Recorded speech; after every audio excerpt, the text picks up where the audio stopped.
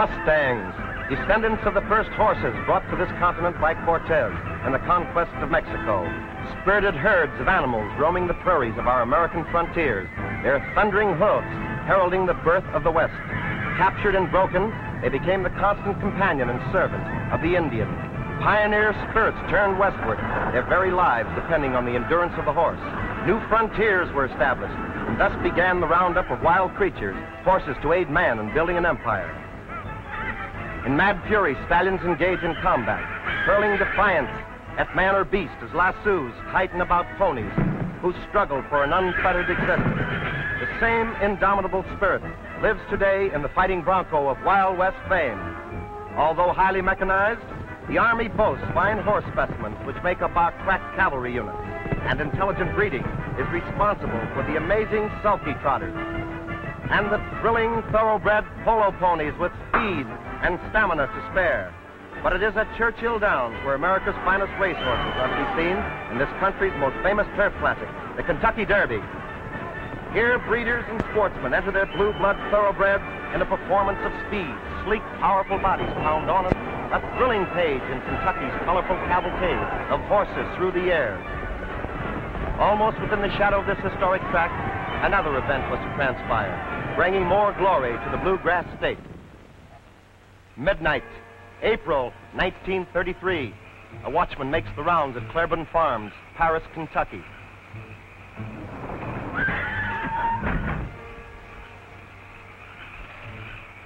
Hello. Hello, Doc. Yeah. Hurry, Doc.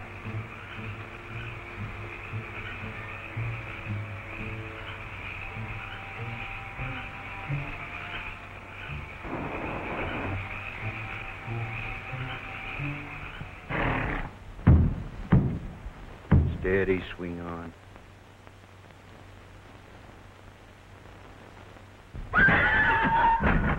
And thus the colt was born, a frightened bundle of fuzz, reassured by the nickering of its mother and the touch of gentle hands. Horses at birth measure the same from the knees down as when full grown. Like some children, colts too need coaxing at mealtime. And proud indeed of the baby is Hardtack, father of the colt. And even Granddaddy, man of war, a champion if there ever was one, takes the matter seriously and demands a bow. Thus, with such names as Hardtack and man of war in the family, it was decided to name the little fellow Seabiscuit. Just a few hours old, yet cocky enough to follow Swing On, his mother, outside the barn for the first glimpse of a sunrise and a world full of strange things. Right from the start, he demanded extra attention, a funny little fuzz tail with gangling legs that supported a wee body. Carefree hours spent romping with an alert mother whose every action denoted her great maternal pride in this awkward youngster. With the passing of time, Seabiscuit grew stronger, and so did his appetite. He just naturally wanted to eat all the time.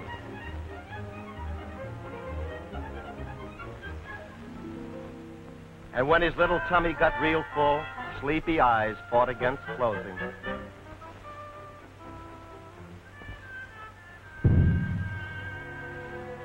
Oh, hum.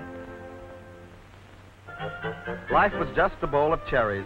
Nothing much to worry about, except that even little colts must be halter broken sooner or later, and as far as Seabiscuit was concerned, it was much sooner than he desired.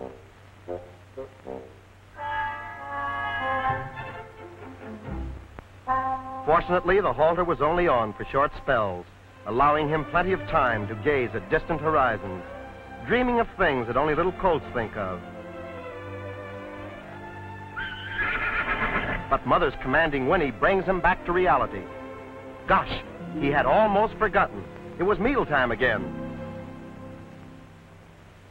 Existence for the colt was a beautiful thing, days magically turning into months. Seabiscuit has grown into the weanling stage. Then tragedy strikes. All of the weanlings, including Seabiscuit, are rounded up and separated from the mares, mothers they will never see again.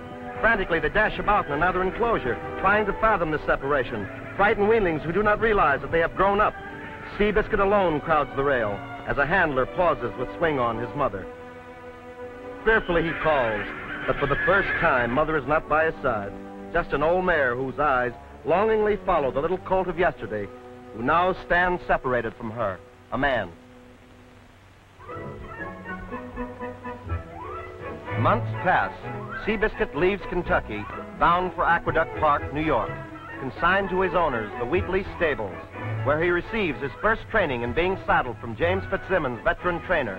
Time is spent acquainting the horse with just a light cloth.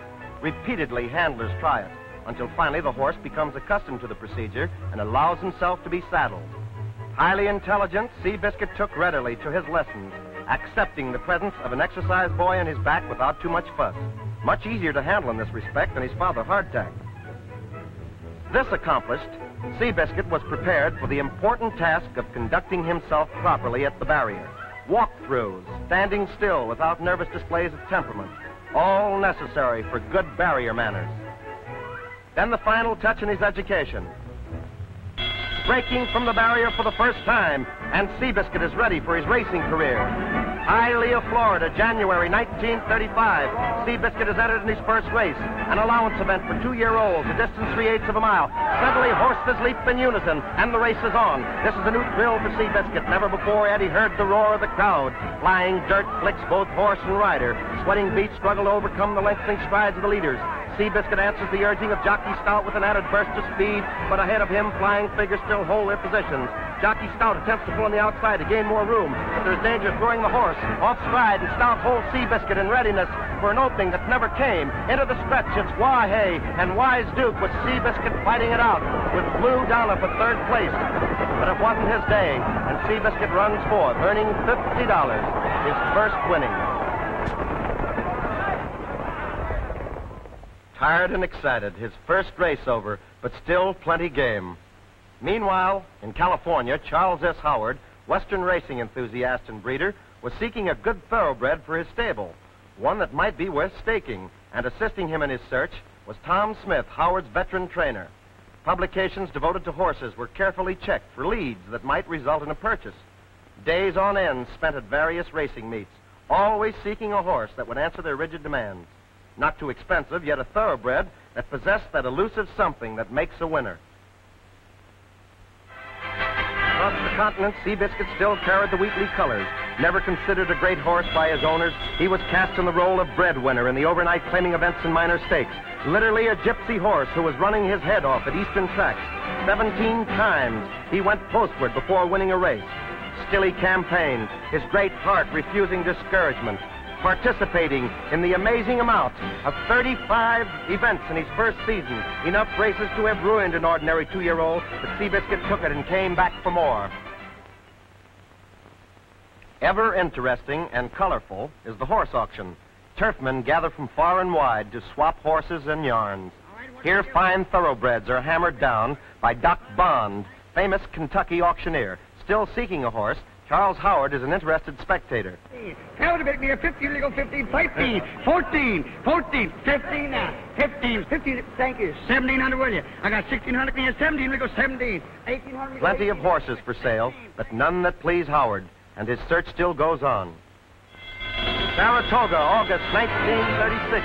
Howard and trainer Smith watched the Mohawk Claiming Stakes. A powerful bay horse is streaking thunder-like past other thoroughbreds. Both men are entranced by his style and performance. Seabiscuit almost seems to sense their eyes upon him and flashed across the line an easy winner.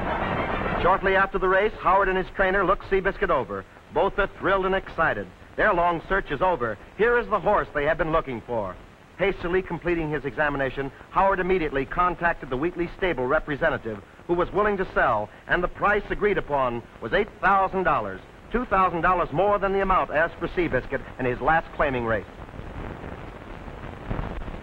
There is no question but Howard would have paid twice the purchase price.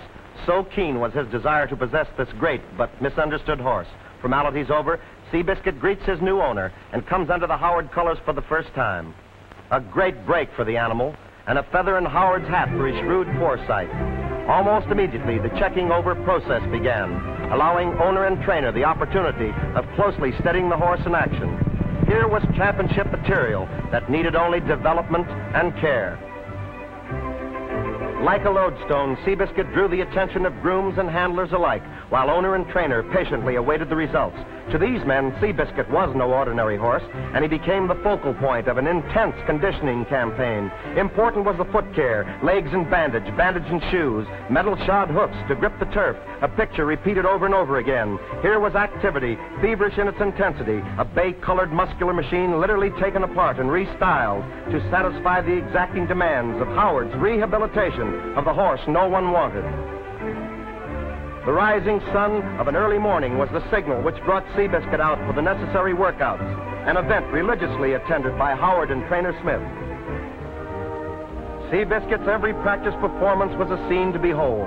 Here was a page from the past, a charger with hooded head vaulting into space. His is an effortless stride, a symphony of motion. He is not a big horse, standing only 15 3/4 hands tall, extremely quick and clever, and very controllable. Tail set high and flying, Seabiscuit shows no weakness, no effects of the 47 races engaged in as a trial horse for the Wheatley stables. Patience and kindness, plus the fine training of Tom Smith, have converted Seabiscuit's courage and intelligence into speed. Speed that was amazingly consistent. Highly satisfied, Howard enters the horse at Detroit for a series of races. Sporting the white red and white triangle, insignia of his new owner, Seabiscuit thunders past Professor Paul and the great Azure car to win the governor's handicap and over $4,000 for his owner. Other victories followed, including the $5,500 Scarsdale handicap at Empire City. Then westward to Bay Meadows, California. He continued his streak, winning 2 races in succession, his earnings totaling over $40,000. At this point, owner Howard called a halt to Seabiscuit's activities. The horse had made good with a vengeance, and a 2-month vacation was ordered. Days devoted to satisfying his healthy appetite, a trait he possessed even as a colt. Within the short period of 4 months, this rejected horse, weeded out of a great stable, became front-page news and rose above his normal destiny to repay Mr. and Mrs. Howard for their kindness and affection. A fighting horse with a heart that matched his owner's confidence. February, Santa Anita. Seabiscuit loses $100,000 by a nose to Rosemont in the handicap, netting $20,000 for second place. The beginning of his amazing financial march across the tracks of the United States. Seabiscuit took them all on, asking no quarter and giving none. Back and forth he shuttled, from train to track, covering thousands of miles. A swashbuckling animal that broke records in horses' hearts. Sport-loving fans had found an idol and backed Seabiscuit to the limit. 15 times he went postward during 1937, returning millions of dollars to his legion of admirers, winning 11 races, placing second twice, third once, and boosting his earnings to over $168,000. 1938, Seabiscuit, thoroughly rested, is entered in the Santa Anita $100,000 handicap. 18 horses are set to go. Dynamite, awaiting only a detonation to set them off. Tenseness grips the crowd. All eyes watch the start. And they're off in a gallop that soon turns out to be one of the most exciting contests of the year. Pompoon and Seabiscuit are the favorites in this 4th running of the $137,000 Santa Anita handicap. But Seabiscuit is bounced around at the start and has a lot of going to overtake the early leaders.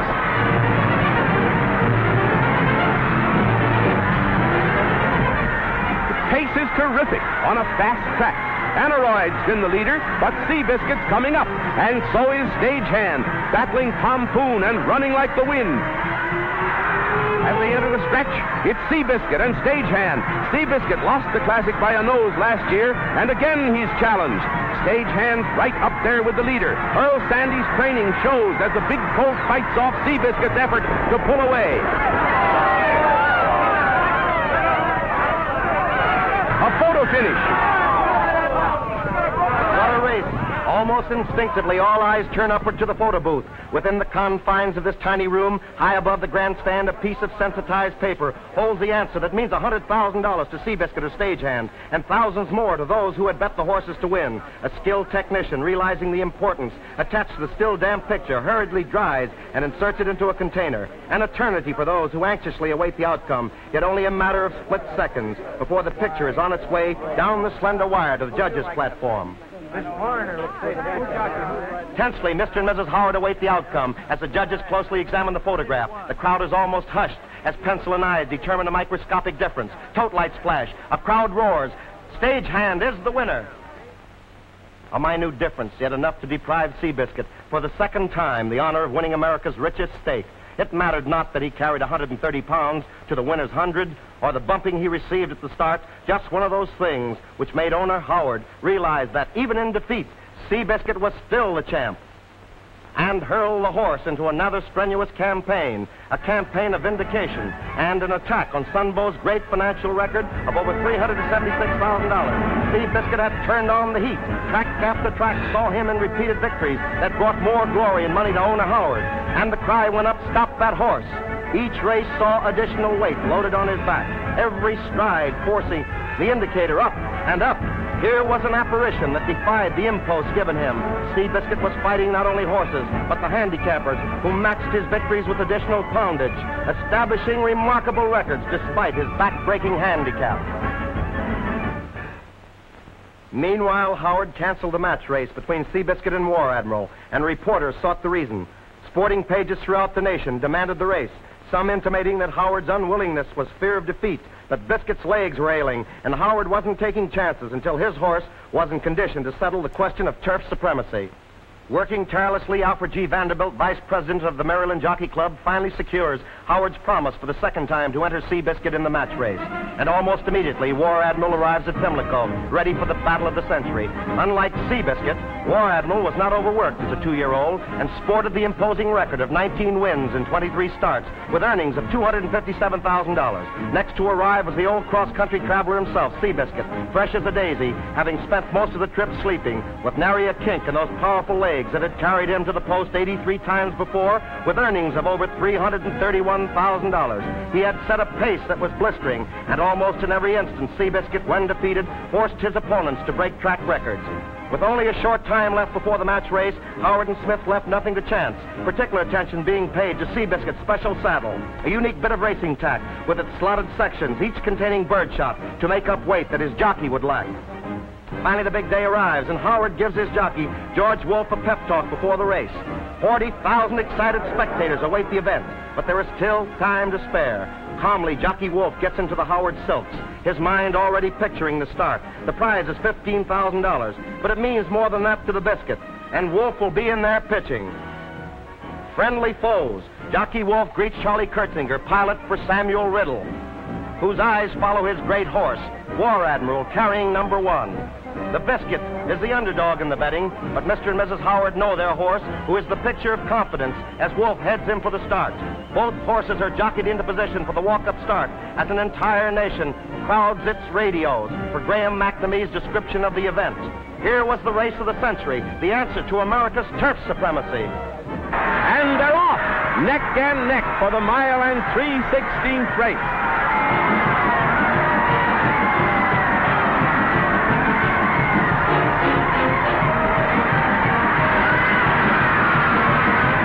Seabiscuit bears down at the quarter-mile pole and pulls ahead by a length. The purse is $15,000, and Seabiscuit will be the second biggest money winner of all time if he can keep the pace. The backstretch battle is hard on both the horses, and it's here that the Admiral makes his bid. But Seabiscuit hangs right on, matching stride for stride.